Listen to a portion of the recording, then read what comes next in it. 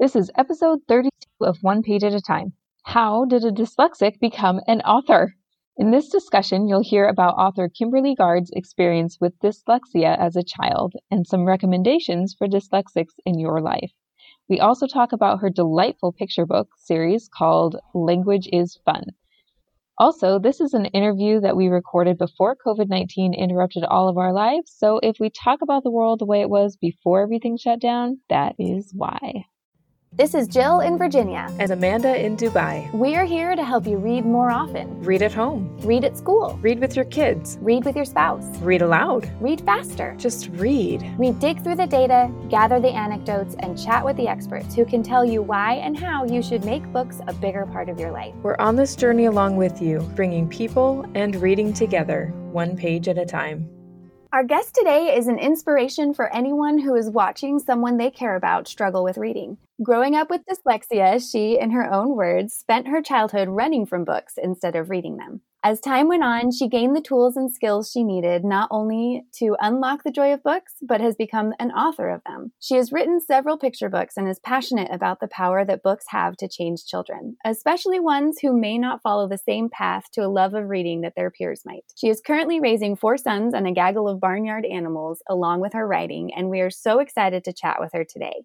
So without further ado, welcome Kimberly Gard. Thank you. Thank you so much for having me on your podcast today. We are so excited to have you, and I'm really excited to hear about your books, but I am a historian, and the historian in me very much wants to hear about your history and your journey that led you to your books and to the writing of them. So could you share a little bit with us about what it was like growing up with dyslexia? Absolutely. Growing up with dyslexia is something that really sets you apart. And when I was in elementary school, it wasn't flagged as dyslexia. I was told I had a reading disorder. So that reading disorder brought me out of class every single day. I had to gain extra tutoring in reading and spelling, and it took me a very, very long time to read. It wasn't until I was about 10 or 11 years old that I could actually read by myself. Letter comprehension was also something that came very hard for me. I could sing the alphabet song, but when it came to figuring out what letter matched the alphabet letter, I couldn't match the two together. So things like spelling and basic words and sight words came very, very slow for me. And because of that, that really set me apart and way behind my peers. As you can imagine, being pulled out of class for any child just makes you feel different. It makes you struggle with your own, just kind of who you are. I had very low confidence, and it really just set me behind by years of where my peers were. I think those of us who didn't have those struggles reading, I think we really take for granted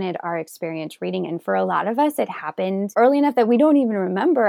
To be honest, I don't think I remember a time in my life where I couldn't do the reading. And so to hear about your story and hear about your struggles, it is very helpful for me to remind myself that not everybody has that experience, and we need to be aware and sensitive about what other people are going through. And in our discussions leading up to this interview, you mentioned being taught some tools that helped you deal with it. And I'm sure we could talk about this for hours, but could you maybe share a little bit about those tools? Absolutely. I think some of the things that really help any child is, first of all, really to figure out what is wrong. In schools today, they can't prescribe or tell you that your child is dyslexic. They'll just kind of put you in a box of what your disorder is and just say that, you might have a difference when it comes to reading. So if your student or your child is struggling with that, it's because the schools themselves can't diagnose the problem. And that was the same for me. It wasn't until much later in life that I actually learned that I had dyslexia. I just knew that I was different from everybody else. In today's world, there's so many resources where we can help our children. Just to begin to understand what the struggle is can really set you on the right path to helping a child, whether it's dyslexia or some other kind of learning disorder. But for me, the things that really helped me to gain confidence in reading was really to realize that phonics didn't work for me. It was more just the constant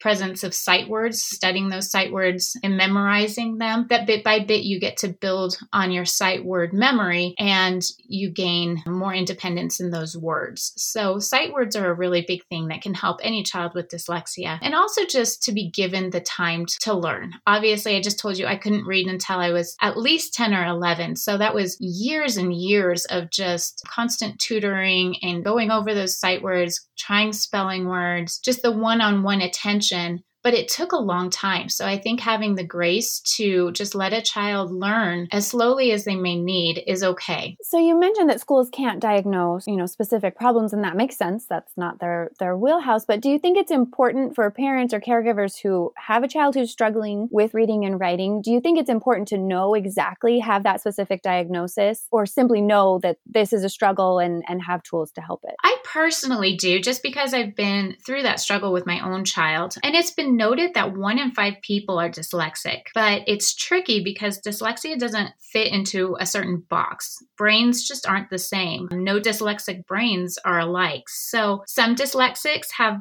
difficulty with words. Some have problems retrieving and decoding. Everything can just be confusing and frustrating, but it really does help, because there's different forms of dyslexia, to help know what your child has, because then you can be given the tools to work with it. Dyslexia is a unique thing that words may not come easily, but often artistic skills are very high. So, if you can help and encourage your child in their other skills and where they grow and strive for, then it makes their confidence a little bit better than just they're struggling with words all the time. So just knowing where your child is at, I do believe you can have the testing done. It is well worth it just to know what you're dealing with. And is that something, this is just me being curious, is that something you would go through your child's pediatrician or a kind of an outside source like that? Yes, the child's pediatrician is a great place to start. You can also just look it up on the internet. There are a lot of testing resources available. A lot of the tutoring programs have things like that as well. But a pediatrician is a great place to start and just ask for a recommendation. That's wonderful. And I love what you said about kind of emphasizing those strengths, and something I've thought a lot about with my own kids. They're all 3 very different. And so they all 3 have very different strengths. To make them feel good about themselves before you say, okay, now here's what we need to work on, is, I can imagine, very, very helpful. Yes, I agree. Kids are so different, and they're also special and unique. We've all been given gifts, and just to figure out what your child's gifts are and let them excel in that, and not just discount where their struggles are. It can just change a child's life to just be encouraged by focusing on what their attributes are instead of where their struggles are. Just as a side note, Kimberly, I have dyscalculia, which is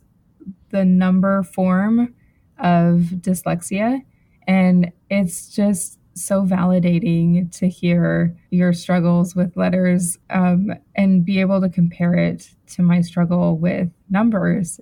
There's a lot of overlap. So I really appreciated hearing that, just hearing the resources and hearing your story there. So thank you for that.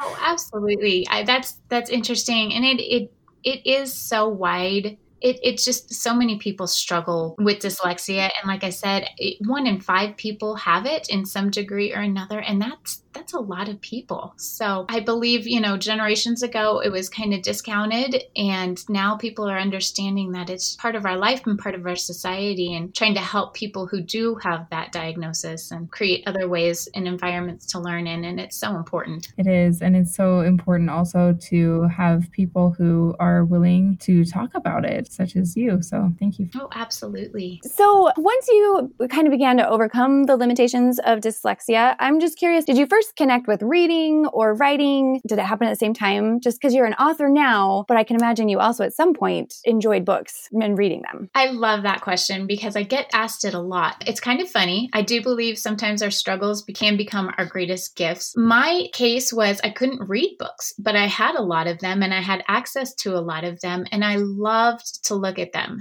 And even though I couldn't understand the words and I couldn't read the words, I would look at the pictures and kind of make up my own stories. So I became a storyteller or made up my own stories at a very young age. And that fascination and the gift of that, I just fell in love with. So I have always loved making up stories and creating stories. It wasn't until 7th grade when I did write a story, and my 7th grade teacher loved it so much that he had it published in the paper. And it was that turning point that really made me realize that I could be a writer. Even though I struggled so much, even at that point, I was still a terrible speller, had a horrible time with sentence structure and things like that. I was still behind, but having somebody's confidence in me and in seeing the story and the imagination that he saw in it and to get it published was just what I needed to kind of imagine myself becoming an author one day. So that's kind of really where I began to believe in myself that I could do that at some point. I love that journey that you went on. And I wonder too, if having that time where you weren't able to read the books and yet still wanting to create those stories, just, I can imagine it strengthened that imagination and that storytelling, those storytelling muscles in your brain, and building that foundation that you have now to write the stories down and be able to share them with others as well. I think that is absolutely where that came from. And I am so grateful for it. You know, like I said, I think struggles can sometimes become a gift. And I know that's true for me. I very much agree as one who has read your books. And so now that kind of leads us to your books, where you're now here able to write books. Is it still a struggle for you to write, to actually, you have the stories in your head? Is it still a struggle for you to get them down on paper?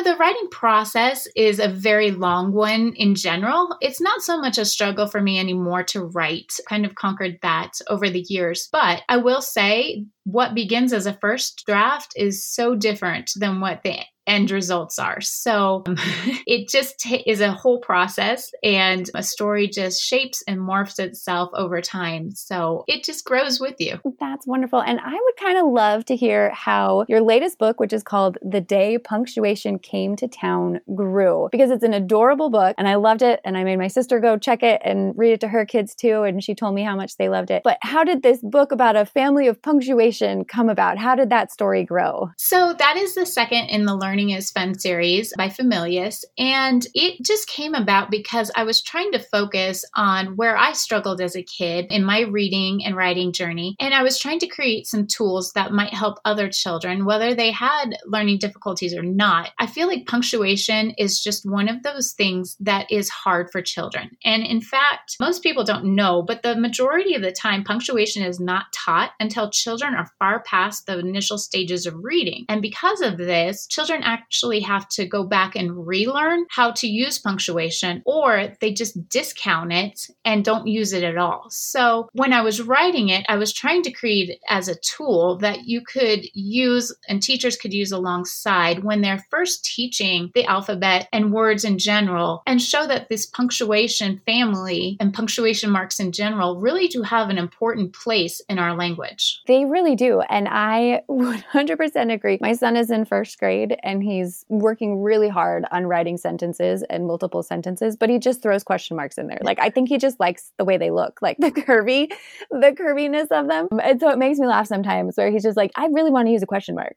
They're fun to write. I'm going to put a question mark here. And so to have this really fun kind of on their level source to use to show them when and why he gets to use these awesome curly question marks is such a good tool to have. Well, I'm glad that, I created the book just for it to be fun, but to also be used as a learning tool and just to introduce punctuation marks to children who may or may not have used them before. So it's been a fun journey. I bet. And you mentioned the series. You mentioned the Learning is Fun series. And so I was curious, is that a series that you kind of dreamed up, or was it your publisher? How did that kind of come about? So it was a series that I created, and then Familius branded it with the Learning is Fun. And there will be 2 more books in this series so far. We have The Mighty Silent E coming out this August. And that kind of tells about the power that the silent E has to change words. And then next year, a story about the vowels will come out. It's called Red Rover, send another vowel over.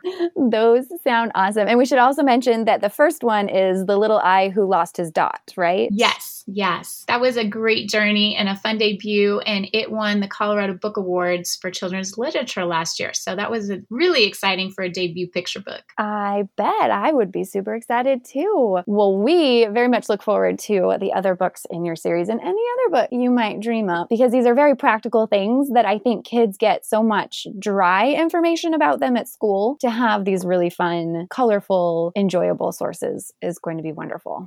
Well, thank you. It's been such fun just creating them and watching the illustrator match the artwork to the words that I sent and just seeing the whole book come together. It's just been an amazing journey. That's wonderful. Have you used the same illustrator?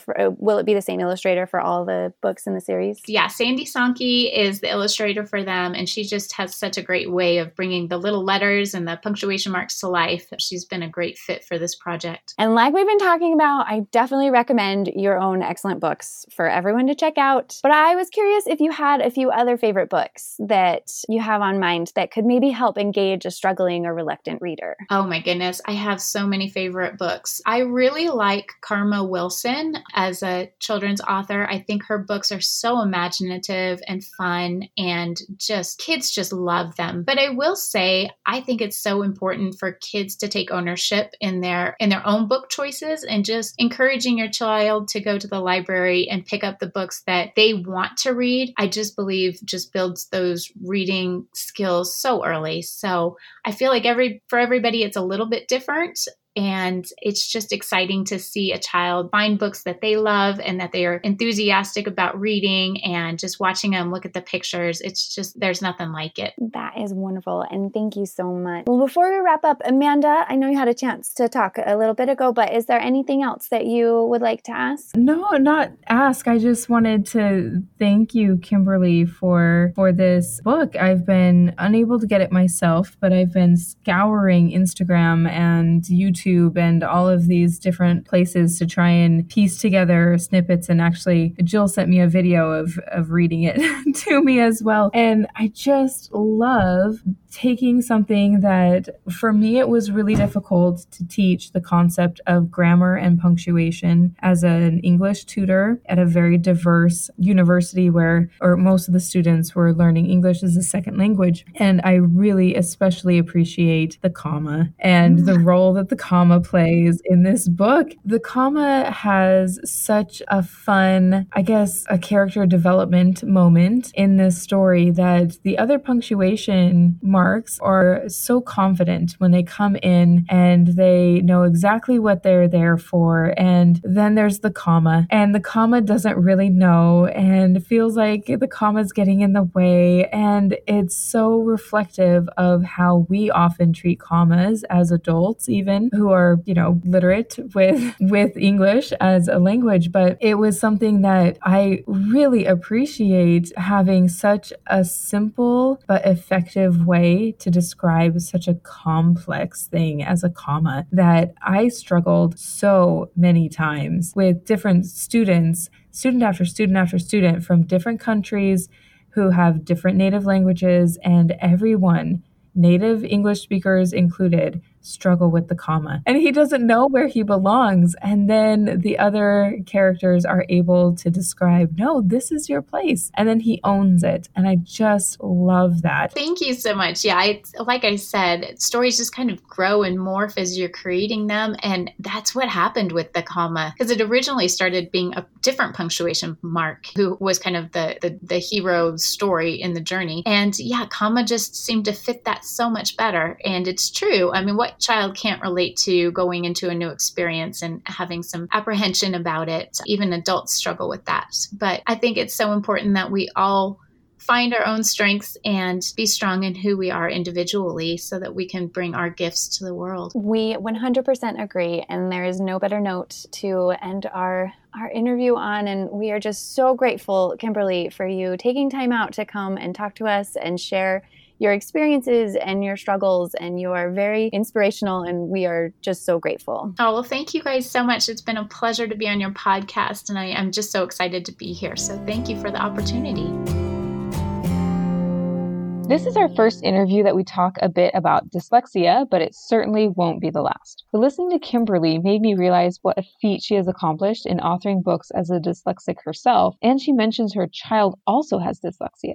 I brought up my learning disability in this discussion, and because of my childhood, hearing her experiences as a child really hit home for me. I have dyscalculia, which is the dyslexia of numbers, where math doesn't really make any sense to me. It's a huge struggle, obviously mentally, but also emotionally, to live in a world that seems to be so clearly identifying you as less than because of the way your brain works. So for her to overcome her difficulties and end up staring down her dyslexia by authoring books, it's amazing, and hats off to her. I feel like the equivalent for me would be like dedicating years to doing math equations enough to first respect the science and art of numbers and then create or solve some daring algorithm or create, I don't know. It's incredible to imagine that sort of reverence for a medium that you've battled with for your whole life. And what a good example she is to her child and to everyone else who has dyslexia as well. So I know that she talked about her struggle a lot, and I'm so grateful that she shared that with us. And she talked about how her struggle really became her gift in the interview, kind of like what you were talking about just now. And that part really got to me when we were talking to her. I have recently been confronting some of my own weaknesses. Everybody has them, let's be honest. And I've been trying to look at myself and see what I struggle with, and have finally accepted that the only one who can really do anything about them is me. And now that I've decided it's probably time to do something about them, it's time to start the work of actually overcoming them. It's hard enough for me as a grown woman to face that and to come up with the tools and the tips and the tricks that are going to help me overcome some of these weaknesses. And